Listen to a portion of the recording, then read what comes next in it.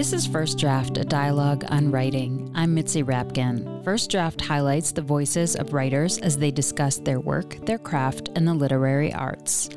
I want to take a moment to say I hope you are safe and healthy. Thank you for tuning in to this hour of togetherness, where we discuss what unites rather than divides us.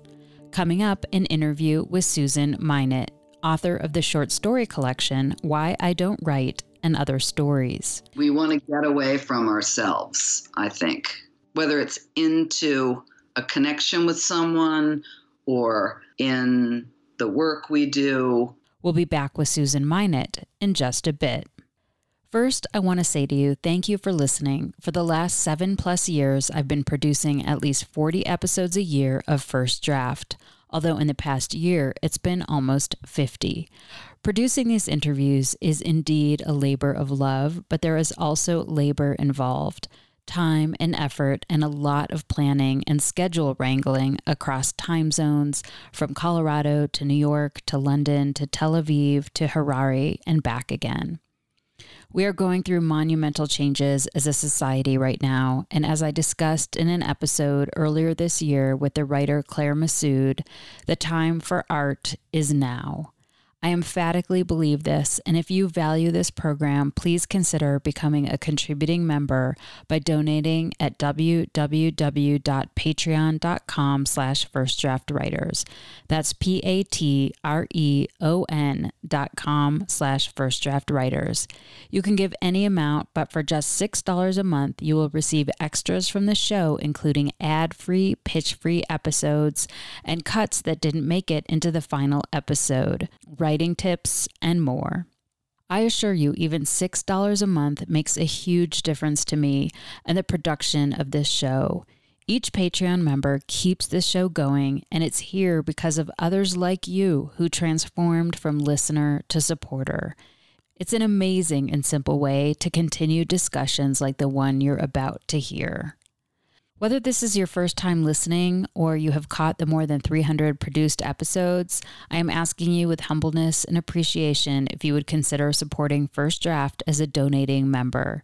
It's important to me to produce interviews with diverse writers and sometimes on difficult topics that I truly believe contribute something meaningful and diverse to our societal conversations about what it means to be alive today.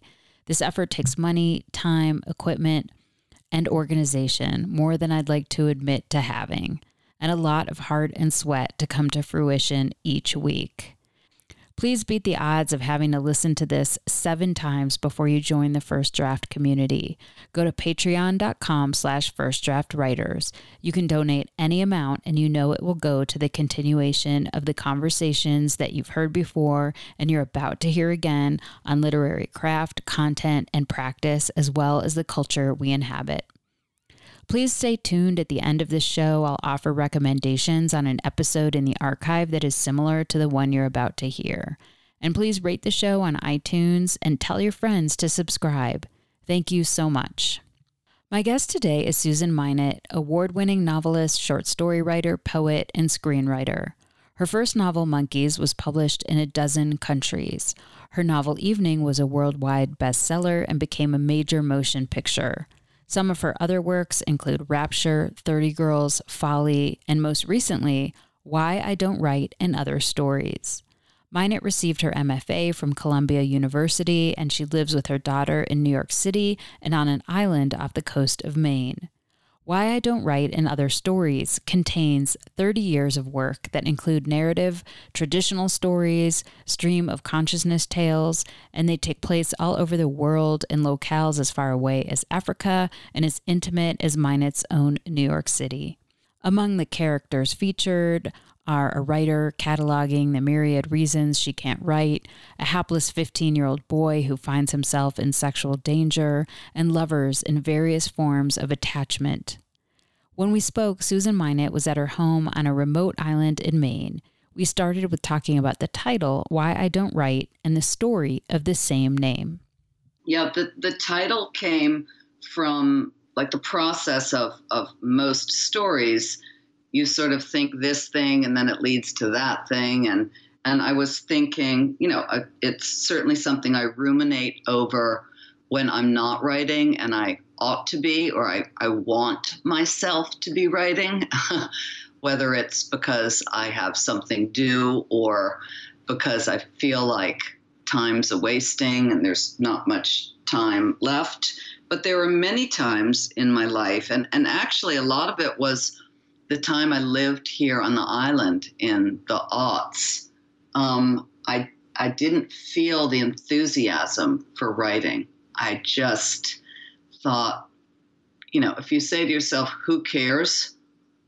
Why does anyone care what I have to say? That's a pretty good thing to stop you from writing. So it's something I'm aware of, the times I feel compelled to write, the times I feel, like for my job, I have to write, and times that I want to write. And, writers are asked in their careers to write the famous usual essay, Why I Write, because it's interesting to see. And I'm sure you talk about that on your radio show.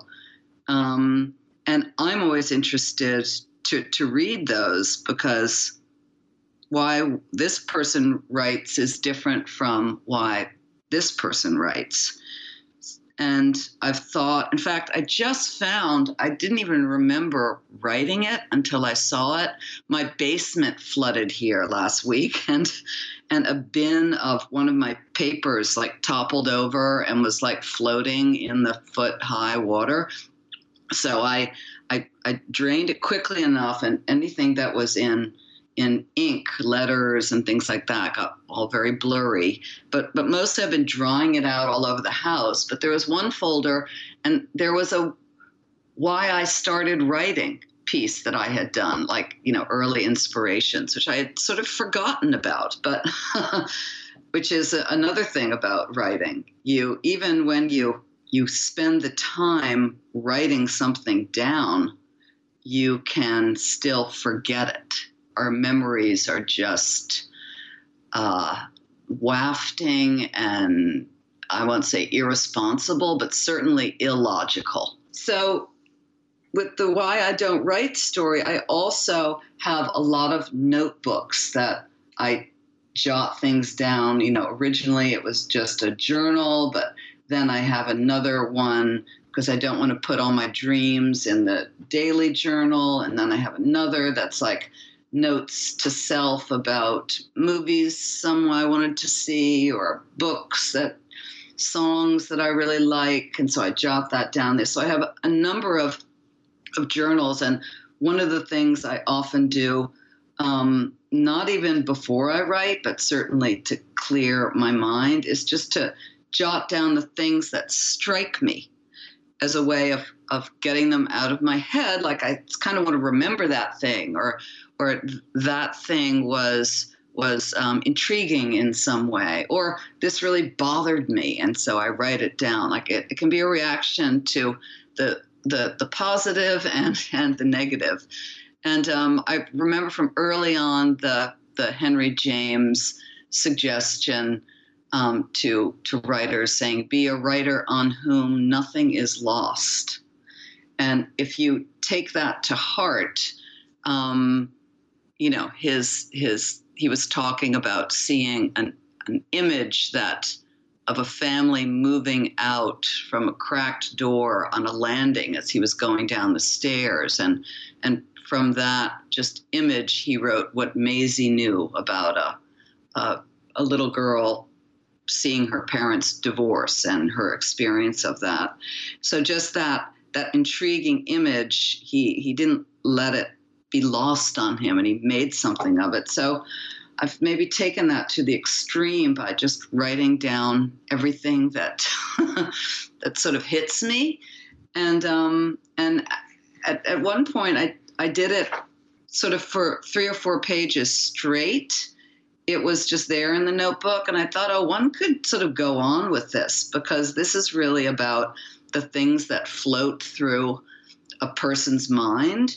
I can frame it by saying it's a writer, why she's not writing, but it can be extended to just what goes on in a person's mind, worrying about the bills or hearing a song and suddenly, or remembering someone, being disturbed by the headlines and all those things. So that's how it came together. It was probably like 3 times longer than the story is. So I had to choose what to keep in and start to see a little bit of, where it was, because I do like beginning, middles, and ends, to have it drift in a certain direction, having a sort of lighter observation with a heavier one, maybe something funny with something a little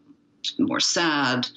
So that's when you conduct the orchestra. So that story and another one in there, Listen, they're spare.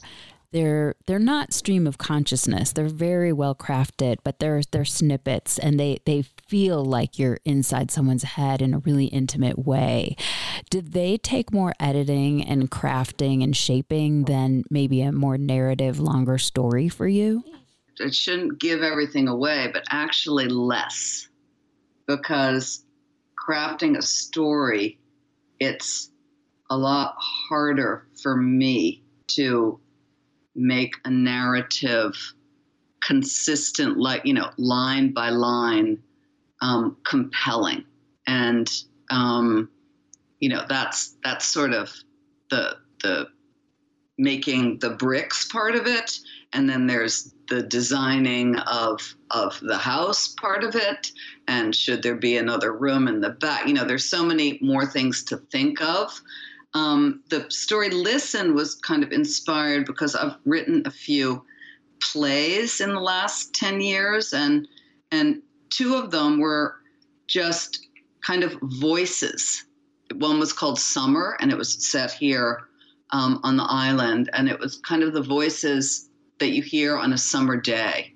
And there was a child was one of the speakers, and 2 people who live on the island, and there was one sort of, as they call them, summer person.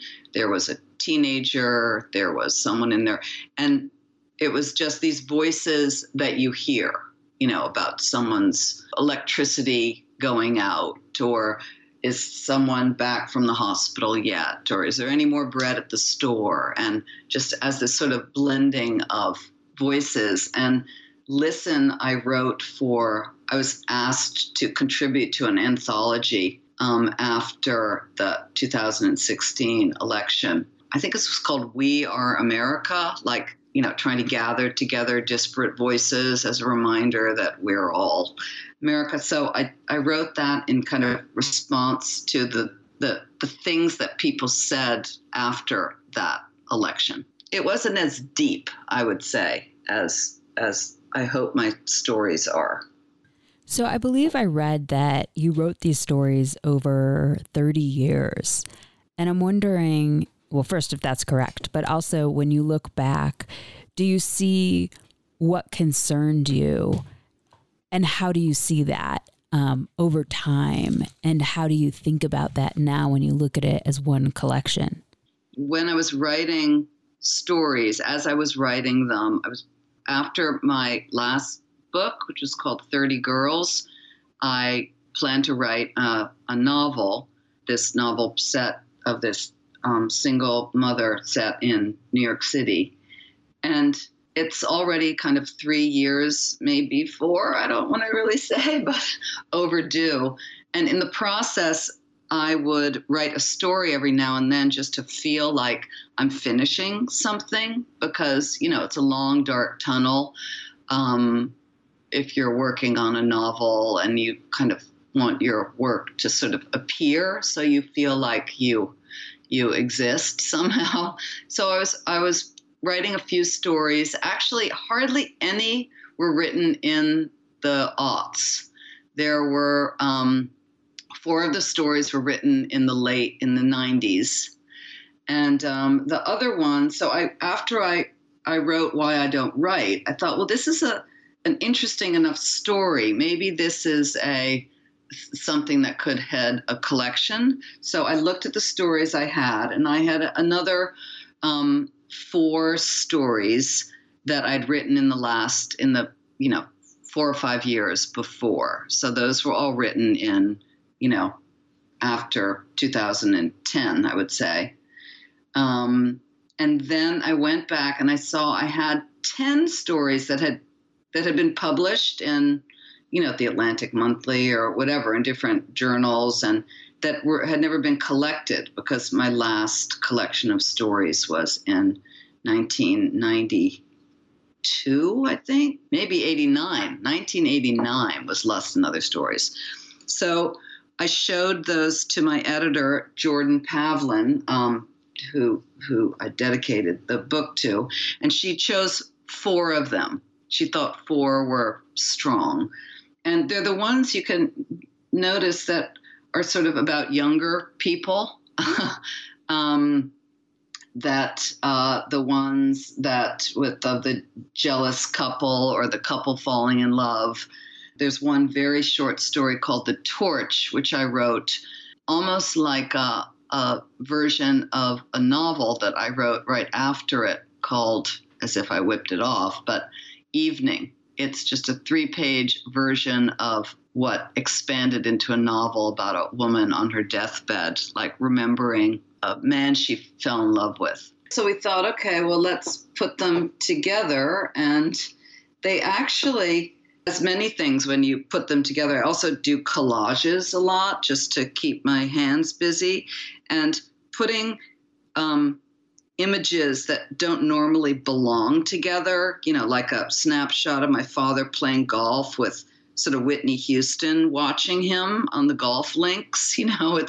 It's sort of interesting. So when you make a sort of strange connection when you put disparate things together. So the stories ended up having more of a logic than I realized. And someone pointed this out, that the first story, which is set in Kenya, is actually sort of where my last book left off, which was set in East Africa, in Uganda and Kenya. And then the last story, and no one seems to really notice this, but that's fine. It's set in and it's the most recent story that I wrote. It revisits a character, the sort of central character of my first book, Monkeys. It's Sophie Vincent having a sort of experience away from the family. Not even after Monkeys. It takes place during the same time frame of Monkeys, but so I sort of I won't say revisited a character, but I resurrect a character. And now, seeing them all as sort of one body of work in this collage, does it sort of incite other feelings in you other than this sort of impetus to write each of these stories? Like, when you put them together, do you see new sort of nerve paths or connections to your brain? I don't think really. I just see, here's an interesting, version. In fact, the order of the stories was different when it was first in galleys. And the title story was the first story. And because it's more, sort of like a poem, or it's a little more, less like a conventional narrative, my agent suggested maybe you want one of the more, a story you can enter in a little more easily at the beginning. And that made sense. And then having the sort of more odd story be as it is right in the middle, like it's hinging the stories on either side. It just made me think about, I guess, the different modes of the stories. I did notice that the more recent stories are less, or maybe I should say more reflective in their commentary than my early stories. My early stories, I was sticking with the sort of aesthetic, I guess, of just describing exactly what's going on in the moment in the story. with not too much sort of elaboration or commentary. Like that was my, I think, slightly less secure mode of writing a story.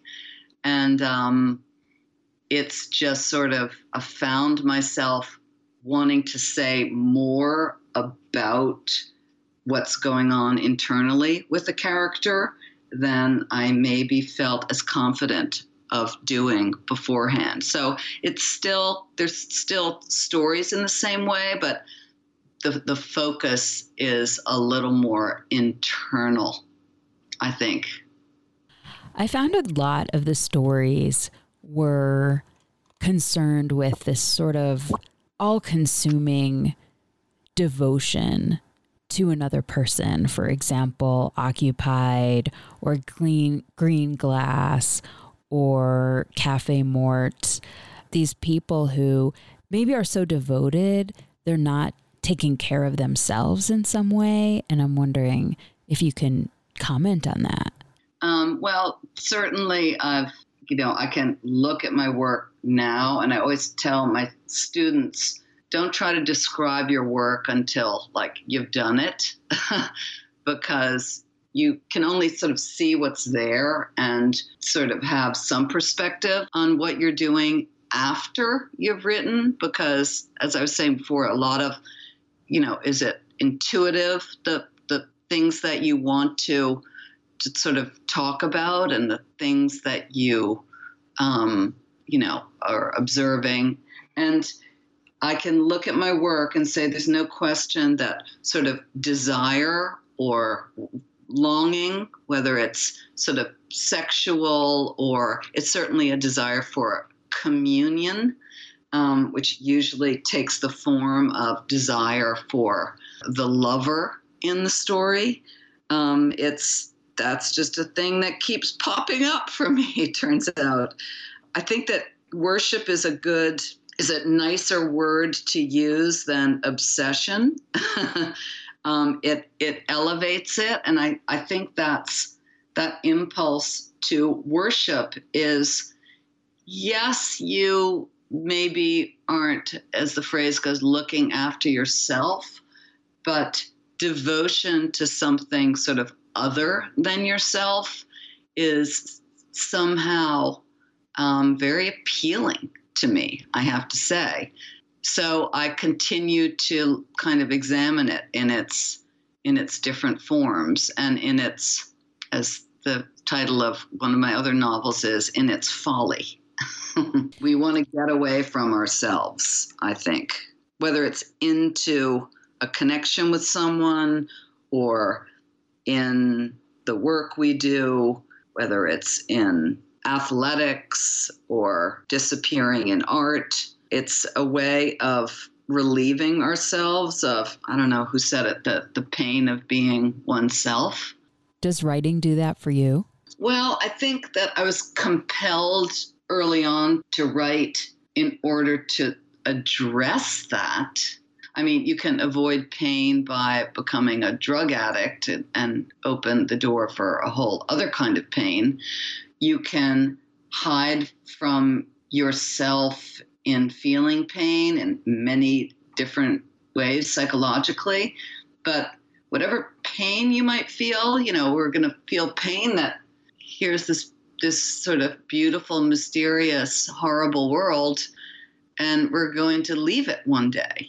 There's something painful about that awareness. And so that's riddled through everything. And I'm not sure if writing relieves the pain. It's maybe a response to it in the same way that writing is a response to joy and connection and the sort of miracle of other people and fascination of how people behave. All those things are in there too. So what you were just describing is I'm sure it comes out in a subconscious or even unconscious way sometimes when you start a story and you're in the flow, but it's based on something that you're very conscious of. And I read somewhere that you're also very moved when you write by images. And I'm wondering if you can talk about that and how that may or may not interplay with the more cerebral approach. I feel like when I write, when it's going well, like you say, in the flow, I'm just following an instinctive sort of searching toward whether it's describing something complex, describing something mysterious, something disturbing. There are all different things that can lure you to want to put words around it.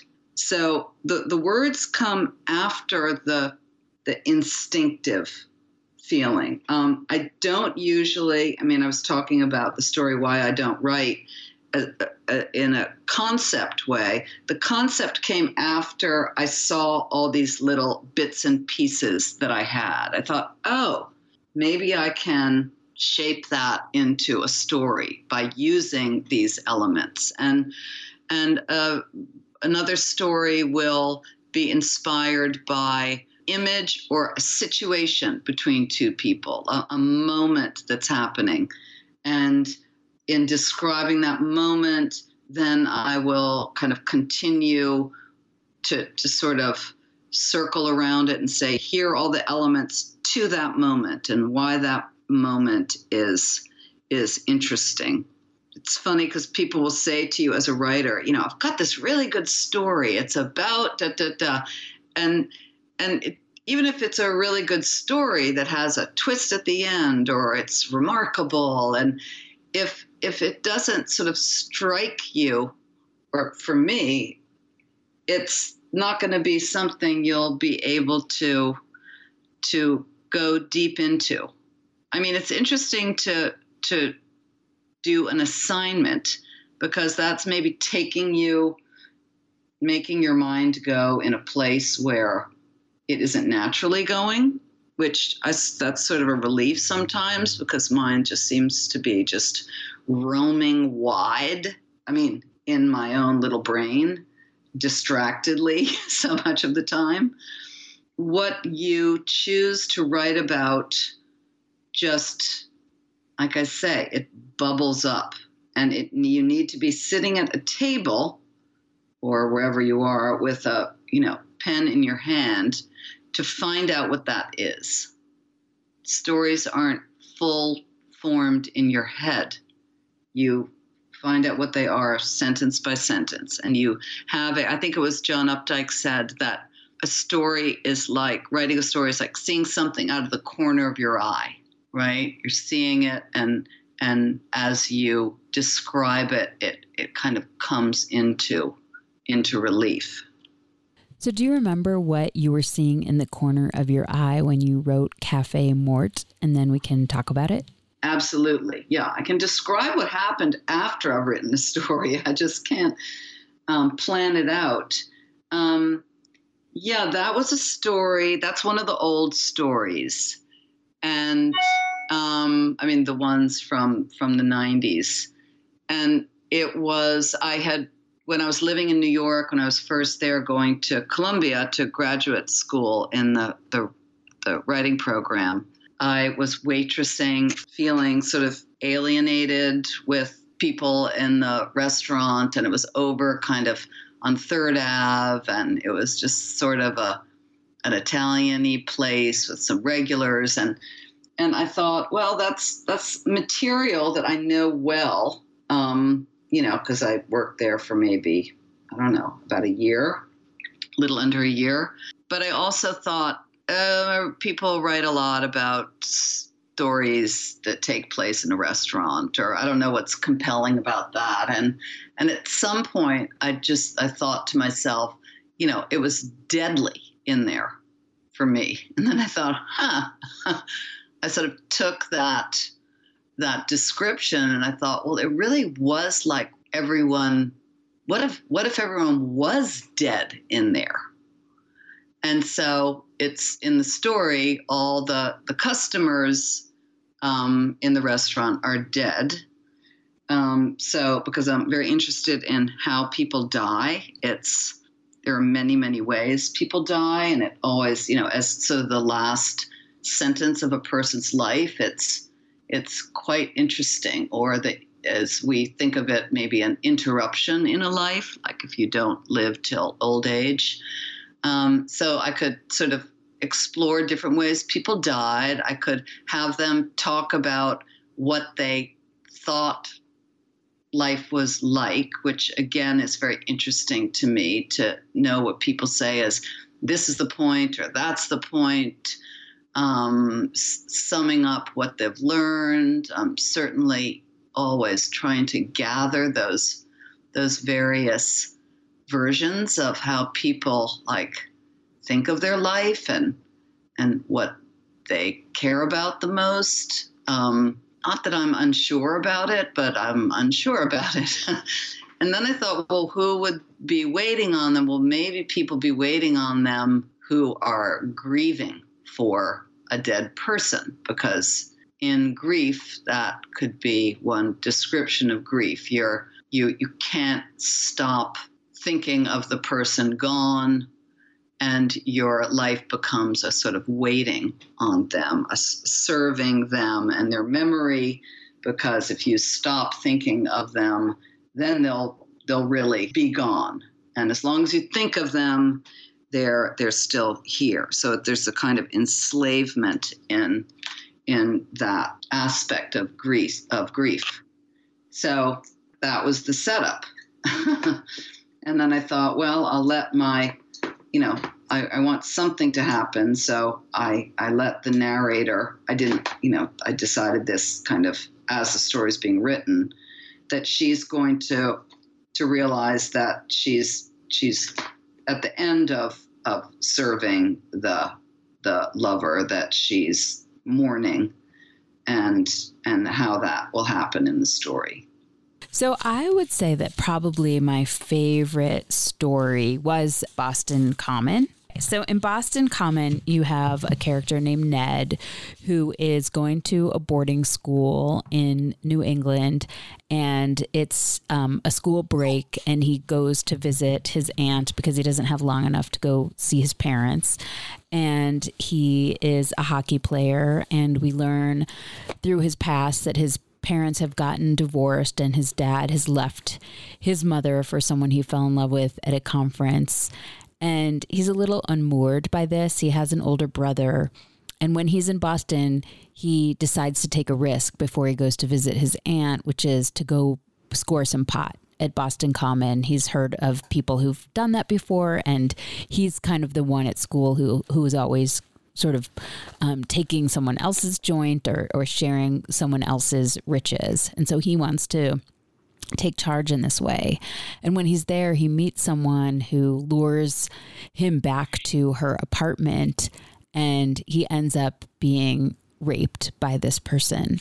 And it's kind of like the long-term consequences of that, even if he couldn't face exactly what it all meant in the beginning. And you have this sort of weaving of what's happening in his home life and his relationship with his brother and his dad and his schoolmates, and this horrendous thing that happened to him and how it impacts him. Good description, Mitzi. So tell me more about your thoughts about this and inspiration and getting to like Ned's real pain and how you sort of wrapped it all up to really show the reader his pain without sort of showing it in the moment. You talked about the impact.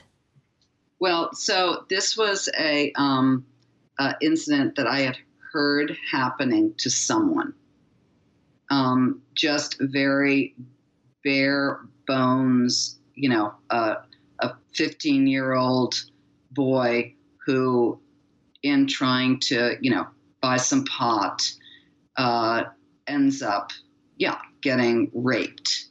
And that was sort of as much of the details that I knew. I knew the terrain a little bit of Boston, and I knew. So I wanted to, my initial thought of telling the story was to describe how this happens, like how in a sort of this slow, weirdly thoughtful, tentative way that a young person just doesn't know how to, I won't say defend himself, but feels sort of so embarrassed that he's suddenly in a dangerous situation.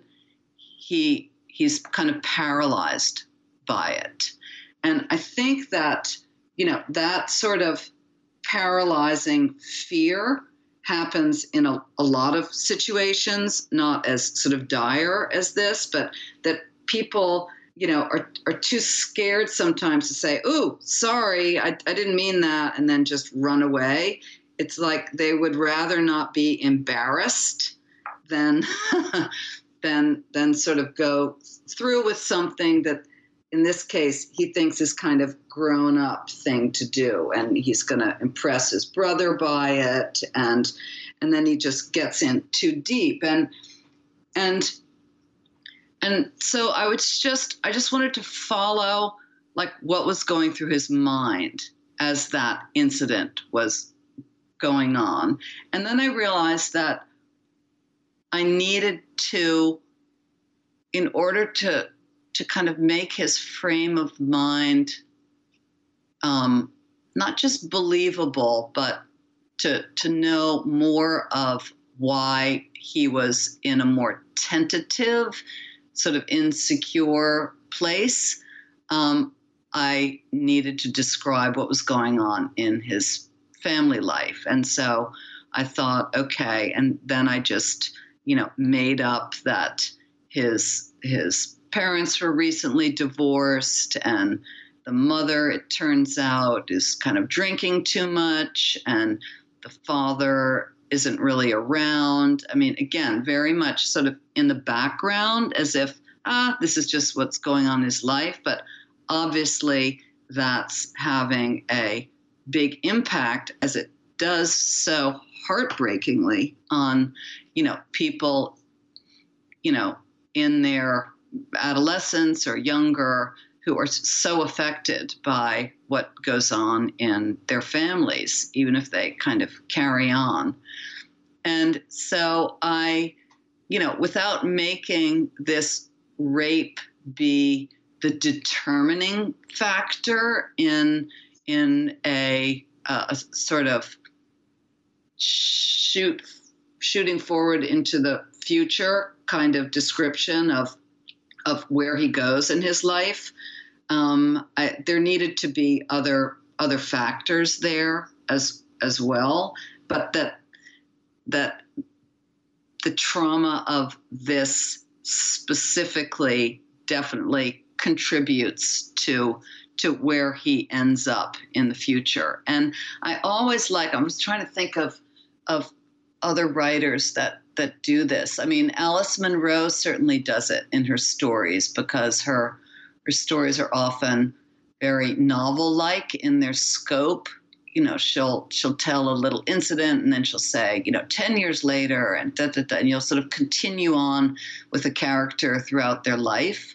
So I like sort of shooting forward to say, here, this is what was going on then, cut to, this future, and one isn't surprised where this poor boy kind of ends up.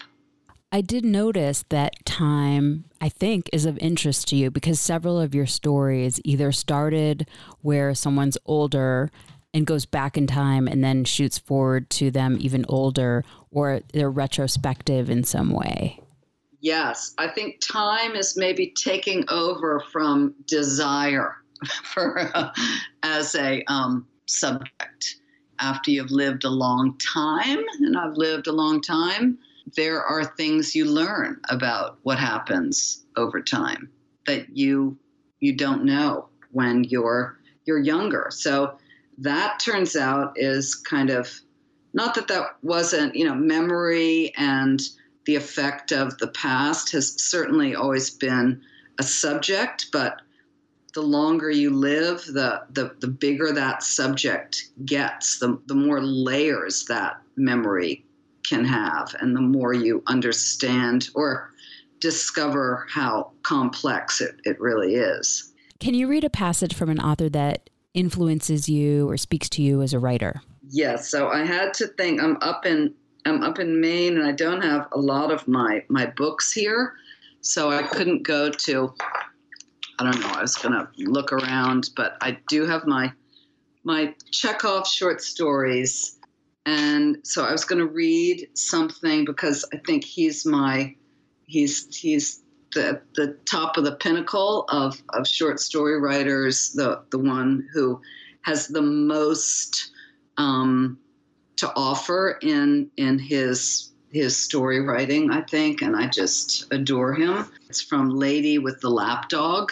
This is a story about a man named Gurov who goes to a watering hole where he lives in Moscow. And he's kind of a womanizer, and he's very dismissive of women, though he also acknowledges that he can't live without them.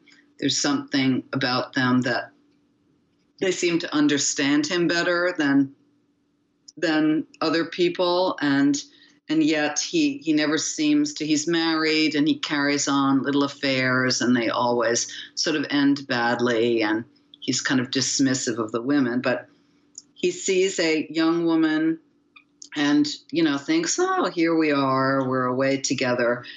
And they begin an affair, which ends up in the story being transformative. He doesn't realize that she's going to become very important to him, and it changes his life.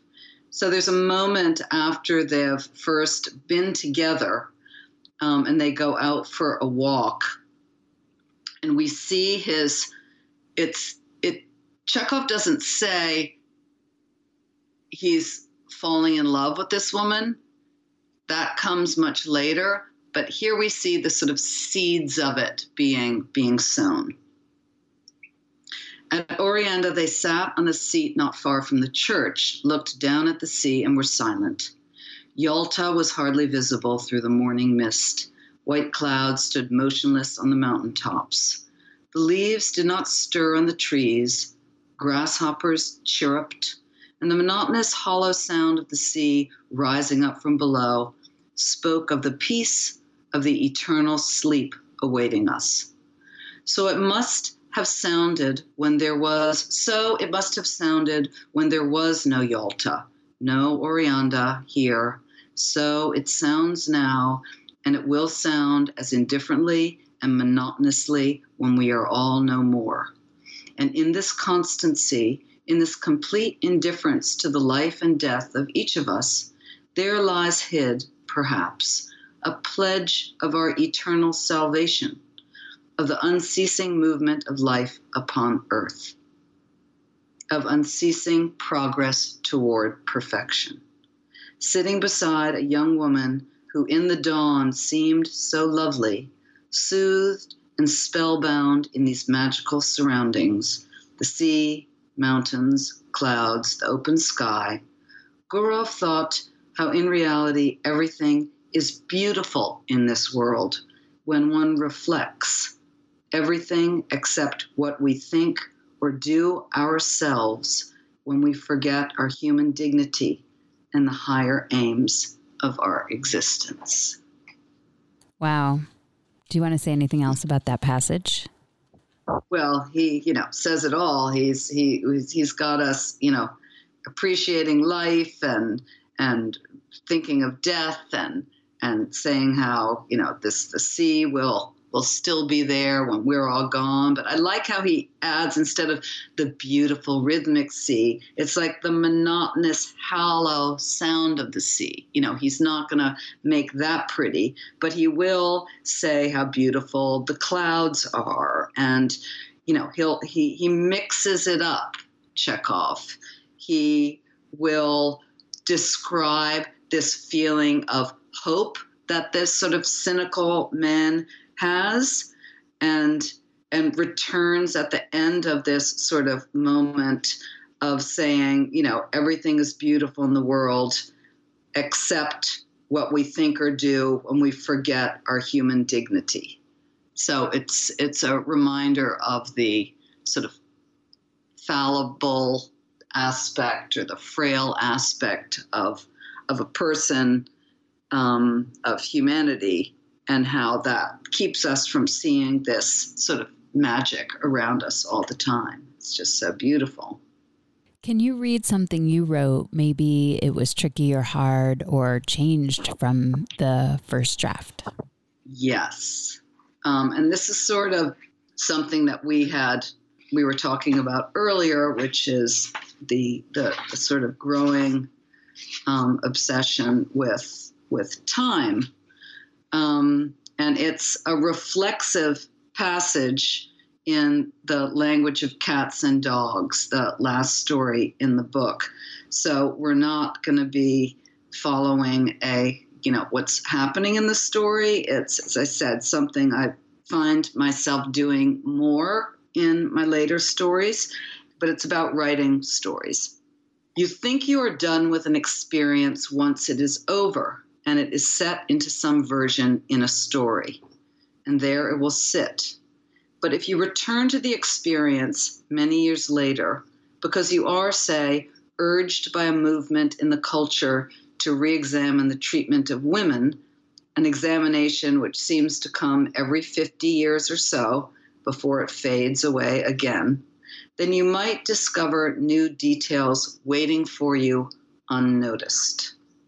What you do not know when you're young is that you may, as your life goes on, return to things that happened, and that the more you visit a thing, the more time you spend experiencing it in reflection, in memory, so that an event which took, say, an hour in your life may afterward be recalled and visited by you 50 times over, each time you remember it. Moments of happiness, such as the period one fell in love, may be remembered again and again, weeks worth if it was a really compelling thing to think about. And moments when one was shocked might similarly be preserved, not voluntarily, and exist as a freeze frame. Do you want to share anything else about that? Well, it's referring to a moment that this story is circulating around when a professor makes a very creepy kind of pass at the protagonist at the very end of her, last day of college, and he's a writing teacher that she really liked, and so she's going back 40 years later and sort of looking at that thing that happened, that she didn't forget about it. It just sat there sort of frozen. And this is sort of describing why she returns to it, because she's movement in the culture to re-examine the treatment of women is kind of a reference to Me Too movement, but I didn't want to be too sort of specific about naming it that way. And so it makes her look back at, oh yeah, this was a moment, and besides describing everything going on in her life at the time, she also reflects on the different aspects of not only that experience, but of men's sort of dismissal or, even kind of a lighter version of the sort of irritating behavior that women can get from men, and sort of going deep into, much more severe kind of abuse. It's looking at this less obvious undermining of a person. Where do you write? I write at my kitchen table. And I seem to do that both in New York and here. In New York, my daughter is now almost 19. So when we lived in a small apartment in New York, so there wasn't, she had the desk in the living room to work at, and I would work at the kitchen table. And then here in Maine, I just have a small house, and my kitchen table has the nicest windows, and the biggest space. What do you do or where do you go to get away from writing? When I'm in the city, I go to the movies. I see friends for meals. Here in Maine, where I am now, I take walks. I painting my house. I'm digging rocks out of the ground to try to make gardens. Though I don't know if this is getting away from writing. It sort of is. I've been listening to books a lot, and it's something that I didn't do a year ago. I sort of felt like, well, that's kind of cheating, or I like to see the words, and I really want to, see how the sentences look on the page. But I've switched, and now I'm going back to the earliest way that people listen to stories, which were with, the rhapsodes in Greece, when you listened to someone tell you a tale. And so I'm listening to a lot of, not so much fiction, but biographies, and I'm listening to a biography of Elvis, who I've become completely obsessed with during the pandemic. I'm listening to a beautiful book by Wade Davis called Into the Silence, which is about the first, as they call it, assault on Everest, but it's mixed in very much with the World War I and the men who fought there, and a lot of them were on that first climb up Everest when Mallory was lost. And they're, they take me into other lands and into other characters, which is just such a pleasure. Who do you show your work to first to get feedback? Well, I used to show it to my my editor, but she's gotten very busy. She's got promoted, and she'd be horrified if she heard me say this. And so I don't want to bother her as much. And at this stage of things, I'm kind of, if I don't know what I'm doing, I should by now. So I don't really get feedback until I'm done. And so the feedback is more minor. It's like, oh, maybe switch this, or, it's more kind of editorial comments. I've also find that showing someone something in process it's just not usually helpful, because you haven't done what you've set out to do yet. So for someone to comment on it sort of mid-sketch is not helpful. How have you dealt with rejection? I was thinking of that because you sent the question before. I'm never surprised at rejection. So, you take the hit of it, but usually it kind of, I let it make sense somehow. It's like, oh, well, that's right. Like, why would they want that anyway, So I think and maybe this is a defensive way to deal with rejection, but you accept it as being true and right, and okay, well, try to do better. And what is your favorite word?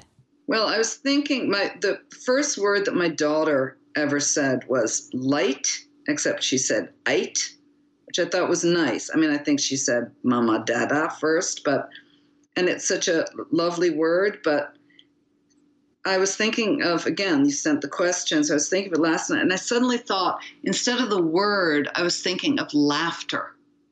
Light is a lovely thing too, but laughter, it's a nice sounding word. And it's also it really is a wonderful thing. I mean, I know that sounds sort of cheesy to say, but my God, without laughter, it would be so grim. The laughter of children, the laughter, that relieves sort of tension, the deep laughter, of just something so funny. It's a glorious, it describes a glorious thing. Thank you so much for your time. I really appreciate it. You're very, very welcome, Mitzi. You've been listening to First Draft, a dialogue on writing. My guest was Susan Minot, author of Why I Don't Write and Other Stories. If you like today's show, check out my interview with Rachel Cantor, author of Good on Paper, about a single mother co-parenting her daughter with her best friend, who discovers that her job as a translator may be impossible. You can find that interview and the entire First Draft archive at firstdraftwriters.com. You can stay tuned to First Draft on social media on Facebook, Twitter, and Instagram. Just look for First Draft ADOW. You can email me at firstdraftwriters@gmail.com anytime. Remember, there are plenty of extras for becoming a member and donating to First Draft, including access to pitch-free, ad-free content, as well as cuts from the interviews that didn't make it into the final show, writing tips from my guests, books, and more. I can't tell you enough how much each and every single dollar counts to keeping this show alive. The first tier of support is just $6 a month, so please go to patreon.com/firstdraftwriters. Coming up in the next few months on First Draft, interviews with Jonathan Lethem and Charles Baxter. I want to send out a huge thank you to my patrons for making this interview happen. Your support makes First Draft, a dialogue on writing, a reality every week. The theme music for First Draft was produced and performed by Murph Mahaffey. I'm your host and producer, Mitzi Rapkin. Thank you for listening.